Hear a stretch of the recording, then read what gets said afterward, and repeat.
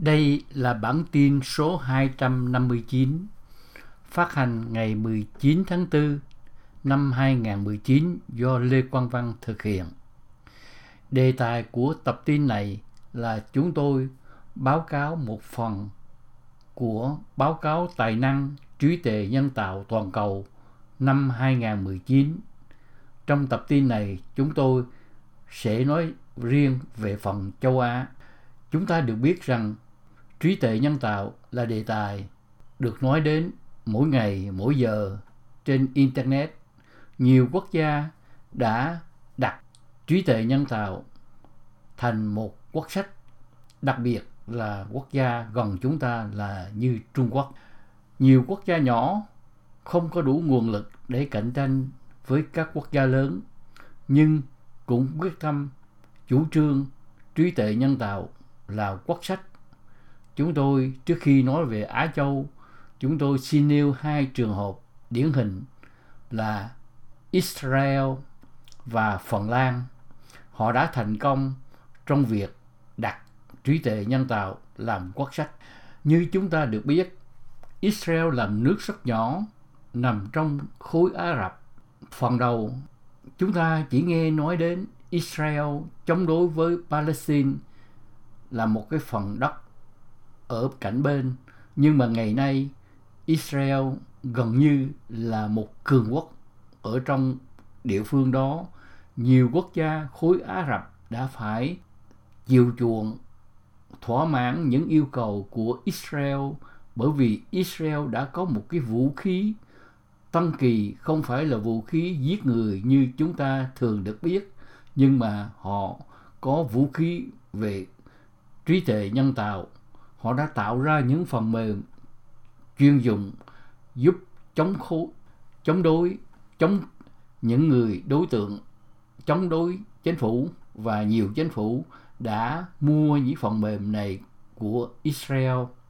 Đó là phần mềm Pegasus, là một phần mềm gián điệp có thể được cài đặt trên các thiết bị chạy trong các phiên bản iOS, hệ điều hành di động của Apple, được phát triển bởi công ty không gian mạng của Israel là công ty NSO Group, được phát hiện vào tháng 8 năm 2016 sau khi thất bại trong việc cài đặt nó trên iPhone.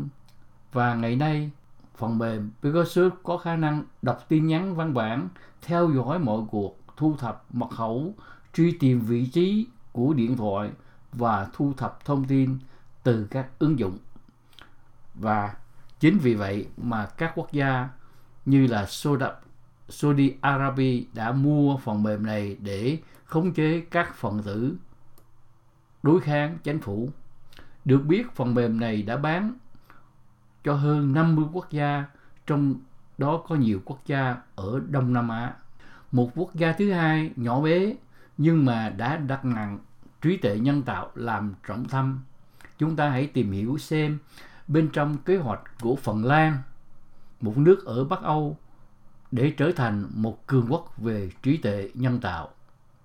Quốc gia nhỏ bé ở Bắc Âu đang đặt cược vào giáo dục để mang lại lợi thế quyết định trong thời đại trí tuệ nhân tạo. Phần Lan biết rằng họ không đủ nguồn lực để cạnh tranh với Trung Quốc hay Hoa Kỳ về uy quyền trí tuệ nhân tạo. Vì vậy họ đang cố gắng vượt qua chính họ. Người dân đang so sánh điều này với điện. Nó chạm vào mọi lĩnh vực của đời sống con người. Như chủ tịch của công ty Nokia Risto Siilasmaa đã nói, từ nền tảng là một nhà máy bột giấy cách đây 153 năm, Nokia hiện là một trong những công ty giúp thúc đẩy một cuộc cách mạng trí tuệ nhân tạo rất yên tĩnh, rất Phần Lan. Vào tháng 5 năm 2018, quốc gia nhỏ bé ở Bắc Âu đã công bố ra mắt Element of AI, một khóa học trực tuyến đầu tiên, là một phần của kế hoạch đầy tham vọng nhằm biến Phần Lan thành một cường quốc về trí tuệ nhân tạo. Đến nay, hơn 130.000 người đã đăng ký khóa học. Đây là một phần khá độc đáo của Phần Lan.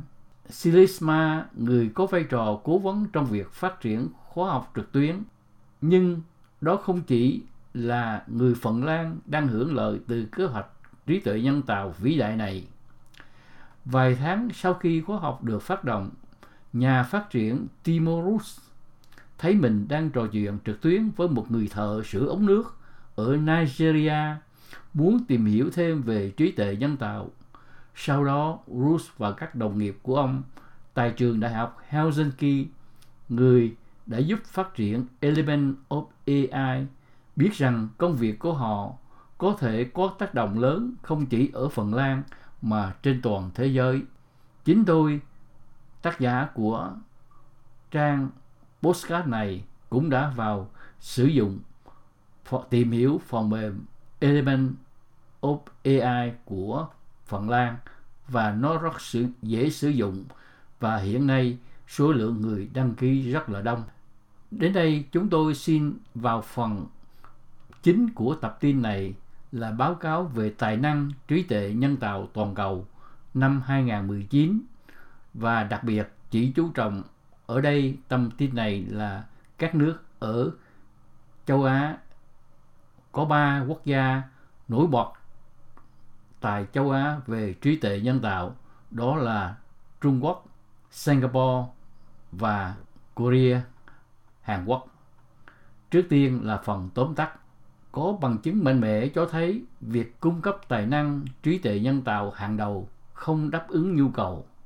Tuy nhiên, có rất ít tầm nhìn về mức độ chính xác, khan hiếm tài năng này hoặc nơi tập trung trên thế giới.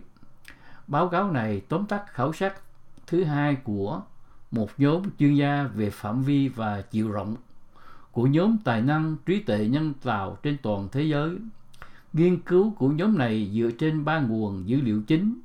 Đầu tiên, để có được hình ảnh của các nhà nghiên cứu đang đưa lĩnh vực tiến lên phía trước, nhóm nghiên cứu đã xem xét các ấn phẩm từ 21 cuộc hội thảo khoa học hàng đầu trong lĩnh vực trí tuệ nhân tạo và phân tích hồ sơ của các tác giả. Điều này mở rộng các báo cáo năm 2018 của nhóm, khi nhóm chỉ xét có 3 hội nghị, nhưng mà trong năm 2019 đã lên đến 21. Phát hiện của nhóm nghiên cứu cho thấy 22.400 người được công bố tại một hoặc nhiều hội nghị hàng đầu trong lĩnh vực học máy năm 2018, tăng 36% so với năm 2015 và 18% so với năm 2017. Số lượng các ấn phẩm được đánh giá ngang hàng tăng lên cùng lúc, tăng 25% so với năm 2015 và 16% so với năm 2017. Cũng có thêm tin tức về phụ nữ được đại diện ít hơn, chỉ chiếm có 18% trong các nghiên cứu xuất bản trong các hội nghị này. Nhóm nghiên cứu thấy rằng nhóm tài năng trí tuệ nhân tạo có tính di động cao, với khoảng 1/3 các nhà nghiên cứu làm việc cho chủ nhân ở một quốc gia khác với quốc gia họ nhận bằng tiến sĩ. Phân tích của nhóm cho thấy rằng 18% các tác giả đã công bố công trình của họ tại 21 hội nghị được đưa vào trong cuộc khảo sát này. Khoảng 4.000 người đóng góp nghiên cứu có tác động lớn đến toàn bộ lĩnh vực được đo bằng số trích dẫn trong 2 năm 2017-2018. Một cuộc khảo sát bổ sung về hồ sơ Lincoln đã chỉ ra rằng tổng cộng 36.524 người đủ điều kiện là chuyên gia trí tuệ nhân tạo tự báo cáo theo tiêu chí tìm kiếm của nhóm. Điều này thể hiện mức tăng 66% từ báo cáo năm 2018. Những phát hiện trong cuộc khảo sát này cho thấy đã có sự tăng trưởng và mở rộng đáng chú ý về cả chuyên môn trí tuệ nhân tạo tự báo cáo và số lượng tác giả và các bài báo cáo được công bố tại hội nghị trí tuệ nhân tạo, phản ánh một lĩnh vực năng động không thể nhầm lẫn. Sau đây chúng tôi trình bày về các điểm nóng tài năng trí tuệ nhân tạo trên toàn cầu để cung cấp thêm bối cảnh về cách nghiên cứu trí tuệ nhân tạo đang được thúc đẩy trên toàn thế giới. Dưới đây chúng tôi khảo sát một số quốc gia. Theo khảo sát đang thúc đẩy công việc có tác động cao. Các quốc gia khác nhau có cách tiếp cận khác nhau để thu hút và duy trì tài năng hàng đầu, và chúng tôi mô tả một vài trong số các chiến lược này và đi sâu hơn vào dữ liệu của từng quốc gia. Trong tập tin 259 này, chúng tôi đặc biệt chú trọng đến các điểm nóng tài năng trí tuệ nhân tạo tại châu Á. Trước nhất là Trung Quốc. Dữ liệu của nhóm nghiên cứu lấy độc quyền từ LinkedIn và các hội nghị học thuật có thể có một điểm quan trọng cho biết về một số quốc gia có khả năng được trình bày trong báo cáo. Trung Quốc là dễ thấy nhất. Trong số này, tỷ số thâm nhập LinkedIn của Trung Quốc rất ít, chỉ có 3%. Với tính chất quốc tế cao trong ngành công nghiệp trí tuệ nhân tạo, có thể các chuyên gia trí tuệ nhân tạo ở Trung Quốc có thể được đại diện tốt hơn trên LinkedIn so với các ngành công nghiệp khác. Tuy nhiên, bức tranh vẽ về Trung Quốc được vẽ bằng dữ liệu LinkedIn một mình chắc chắn là không đầy đủ. Do đó, nhóm nghiên cứu đã phải dựa lên tài liệu của 21 cuộc hội thảo quốc tế trong năm 2017. Đại diện của Trung Quốc trong dữ liệu hội nghị của chúng tôi là mạnh mẽ hơn. Khoảng 11% các tác giả hội nghị tổng thể đã được đào tạo tại Trung Quốc, và tỷ lệ tương tự các tác giả đang làm việc cho một chủ nhân Trung Quốc. Trung Quốc chiếm 12% trong số các tác giả nữ và 14% các tác giả xuất bản nghiên cứu có ảnh hưởng nhất. Nhìn vào tổng số tác giả của Trung Quốc đã xuất bản tại các hội nghị học thuật hàng đầu, năm 2018, 13% trong số họ đã được đưa vào nhóm tác động cao. Đây là tỷ lệ tương tự như ở Hoa Kỳ. Trong số các nhà nghiên cứu có tác động cao, 9 trong số 10 người đang làm việc trong học viện, tỷ lệ cao nhất. Trung Quốc có một hệ sinh thái xuất bản tích cực, và không phải tất cả các bài báo được xuất bản ở Trung Quốc đều được phát hành bằng ngôn ngữ hội nghị quốc tế, tức là bằng tiếng Anh. Do đó, có thể việc khảo sát của hội nghị học thuật quốc tế không nắm bắt được đầy đủ số lượng nghiên cứu có ảnh hưởng từ Trung Quốc, nơi chính phủ đã đặt sự phát triển của trí tuệ nhân tạo thành ưu tiên quốc gia và đang đầu tư một số lượng tiền tương ứng. Trong thông báo tháng 7 năm 2017 về kế hoạch quốc gia về trí tuệ nhân tạo, chính phủ Trung Quốc đã đặt ra mục tiêu trở thành trung tâm đổi mới trí tuệ nhân tạo chính của thế giới, với một ngành công nghiệp trị giá 150 tỷ đô la vào năm 2030. Trung Quốc có một số lợi thế khi nói đến trí tuệ nhân tạo, bao gồm một lượng lớn dữ liệu, môi trường kinh doanh sôi động như hiện nay và hỗ trợ của chính phủ. Môi trường kinh doanh sôi động theo như tác giả Kai Fu Lee, cựu chủ tịch của Google Trung Quốc và là tác giả của sách AI siêu lợi Trung Quốc, thung lũng Silicon và trật tự thế giới mới. Thật vậy, báo cáo phát triển trí tuệ nhân tạo của Trung Quốc năm 2018 được xuất bản vào tháng 6 năm 2018 bởi Đại học Tsinghua, tuyên bố rằng Trung Quốc dẫn đầu thế giới về các ấn phẩm khoa học liên quan đến trí tuệ nhân tạo bằng sáng chế và tổng vốn đầu tư mạo hiểm, nhưng lại tụt hậu phía sau khi nói đến một khía cạnh quan trọng, đó là tài năng trí tuệ nhân tạo hàng đầu. Trong các báo cáo, các quốc gia đang phát triển như Trung Quốc được đánh giá thấp bởi tài năng trí tuệ nhân tạo hàng đầu. Hoa Kỳ vẫn duy trì vị trí dẫn đầu an toàn của mình trong nhóm tài năng trí tuệ nhân tạo hàng đầu thế giới dựa trên chỉ số H. Chỉ số H là một phép đo tác động học thuật của tác giả, được định nghĩa là số lượng tác phẩm cao nhất của một nhà khoa học được nhận nhiều trích dẫn mỗi lần, trong khi các ấn phẩm khác không nhiều hơn.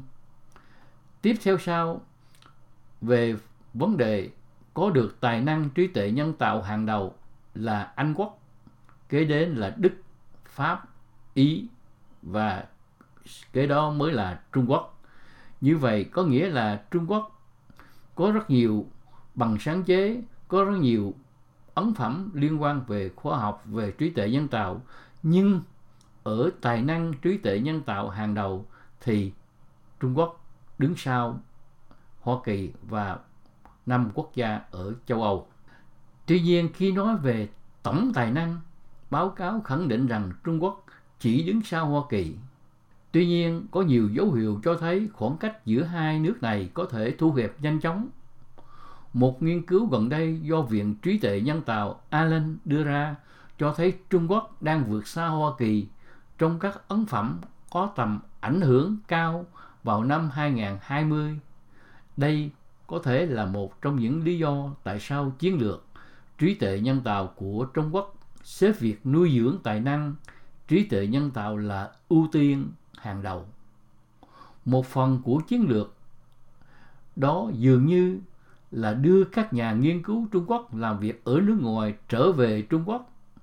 Năm 2008, Trung Quốc đã thành lập chương trình hàng ngàn tài năng Thousand Talent Program nhằm mục đích thu hút các nhà nghiên cứu nước ngoài và Trung Quốc về Trung Quốc làm việc, cung cấp các vị trí nghiên cứu, tiền thưởng và tài trợ đặc biệt.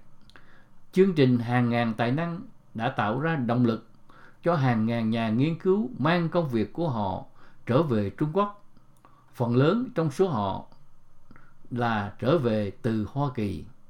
Song song hơn 300 công viên khởi nghiệp đã được xây dựng để chứa sinh viên và công nhân trở về từ nước ngoài. Đó là theo bản tin China Daily. Dữ liệu từ Quỹ Khoa học Quốc gia Hoa Kỳ cho thấy so với những năm trước, một tỷ lệ nhỏ sinh viên tiến sĩ Trung Quốc lấy bằng tiến sĩ ở Hoa Kỳ trong lĩnh vực toán học hoặc khoa học máy tính đang báo cáo rằng họ dự định ở lại Hoa Kỳ sau khi tốt nghiệp. Trong thời gian 2012-2015, 42% sinh viên tốt nghiệp tiến sĩ không phải là người Mỹ trong các lĩnh vực này là công dân Trung Quốc, với 87% cho biết họ có kế hoạch ở lại Hoa Kỳ và 57% cho biết họ có kế hoạch nhất định ở lại.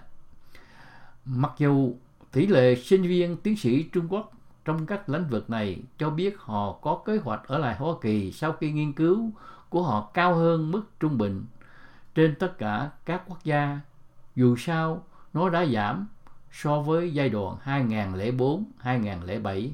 Khi đó, 91% sinh viên tốt nghiệp tiến sĩ Trung Quốc về toán học và khoa học máy tính cho biết họ có kế hoạch ở lại Hoa Kỳ. Dữ liệu này cho thấy thường trực một chương trình ở tại Trung Quốc đã tiếp đón nâng đỡ các chuyên viên trở về từ thế giới để gây dựng nền tảng trí tuệ nhân tạo của Trung Quốc. Các kế hoạch tuyển dụng như chương trình hàng ngàn tài năng cùng với các cơ hội kinh doanh mới do đầu tư nhà nước chưa từng có vào trí tuệ nhân tạo là yếu tố thúc đẩy cho một số nhà nghiên cứu xem xét chuyển phòng thí nghiệm của họ về Trung Quốc. Một sự cân nhắc khác có thể là những gì được gọi là bamboo selling, tức là trần tre ý tưởng rằng trong khi sinh viên tốt nghiệp có thể dễ dàng được các công ty nước ngoài sử dụng, họ có thể trở về Trung Quốc làm việc với cùng quyền lợi.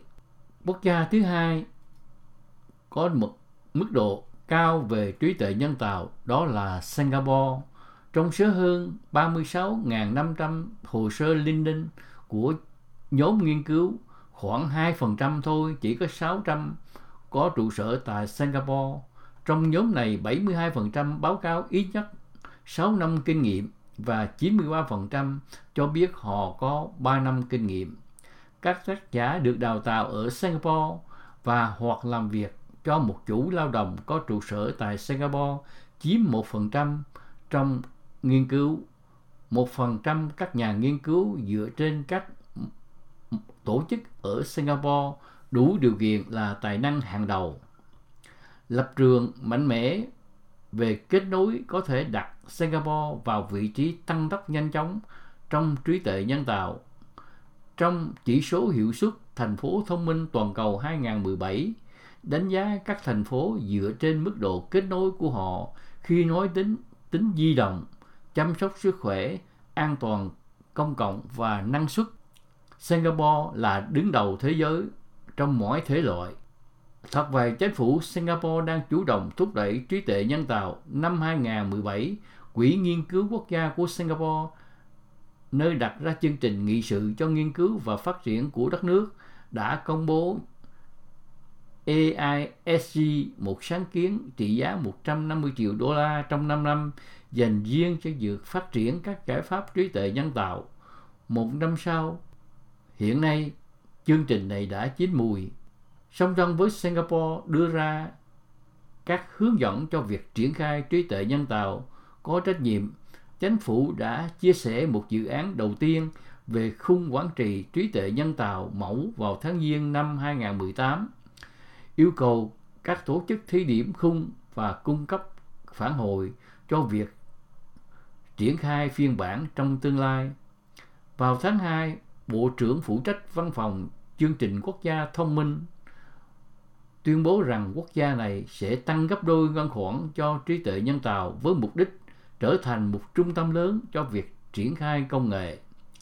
Singapore cũng đầu tư vào đào tạo và nâng cao kỹ năng, chẳng hạn sáng kiến trí tuệ nhân tạo của AISG dành cho mọi người nhằm mục đích dạy học máy cơ bản cho khoảng 10.000 người, từ học sinh trung học đến người lớn đang đi làm. Quốc gia thứ ba tại Á Châu có mức độ trí tuệ nhân tạo rất cao, đó là Hàn Quốc. Trong số hơn 36.500 hồ sơ LinkedIn của nhóm nghiên cứu, khoảng một nửa trong 1%, tức là khoảng 192 hồ sơ có trụ sở tại Hàn Quốc. Hàn Quốc đang có những bước tiến đáng chú ý trong việc phát triển khả năng trí tuệ nhân tạo, và những khoản đầu tư này phù hợp với lịch sử phong phú của đất nước về nghiên cứu và phát triển công nghệ. Năm nay chẳng hạn, trong năm thứ 6 liên tiếp, Hàn Quốc được xếp hạng là nền kinh tế sáng tạo nhất thế giới, theo chỉ số đổi mới của Bloomberg. Cam kết đổi mới này được thể hiện qua các khoản đầu tư gần đây của trí tuệ nhân tạo. Năm 2018, Trung Quốc cam kết phân bổ 2 tỷ đô la trong 4 năm cho nghiên cứu và phát triển trí tuệ nhân tạo, với mục tiêu là đạt được vị trí hạng thứ tư toàn cầu vào năm 2022. Trọng tâm chính của chương trình nhằm mục đích thúc đẩy trên 1.500 nhà nghiên cứu trí tuệ nhân tạo, 350 người trong số họ nên đủ điều kiện là tài năng hàng đầu.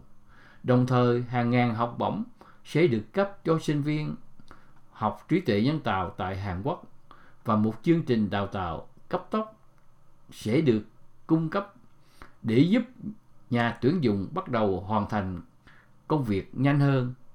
Chúng tôi cũng đã được biết nhiều với chương trình thu nhận tài năng thế giới. Họ dành cho những tài năng thế giới đến làm việc tại Trung Quốc hưởng được nhiều quyền lợi, đặc biệt là mức thuế thu nhập thấp hơn.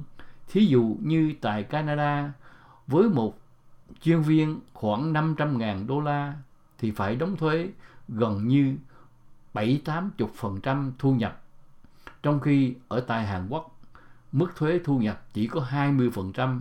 Do đó, nhờ vậy, nhiều ngành tiên tiến, khoa học tiên tiến của Hàn Quốc đã có những tài năng của thế giới đến làm việc tại Hàn Quốc. Đây là tập tin số 259. Chúng tôi trình bày những thành tựu của trí tuệ nhân tạo trong năm 2018. Đó là báo cáo năm 2019, và chúng tôi chỉ có thời gian để đặc biệt trình bày về 3 nước của Á Châu, đó là Trung Quốc, Singapore và Hàn Quốc.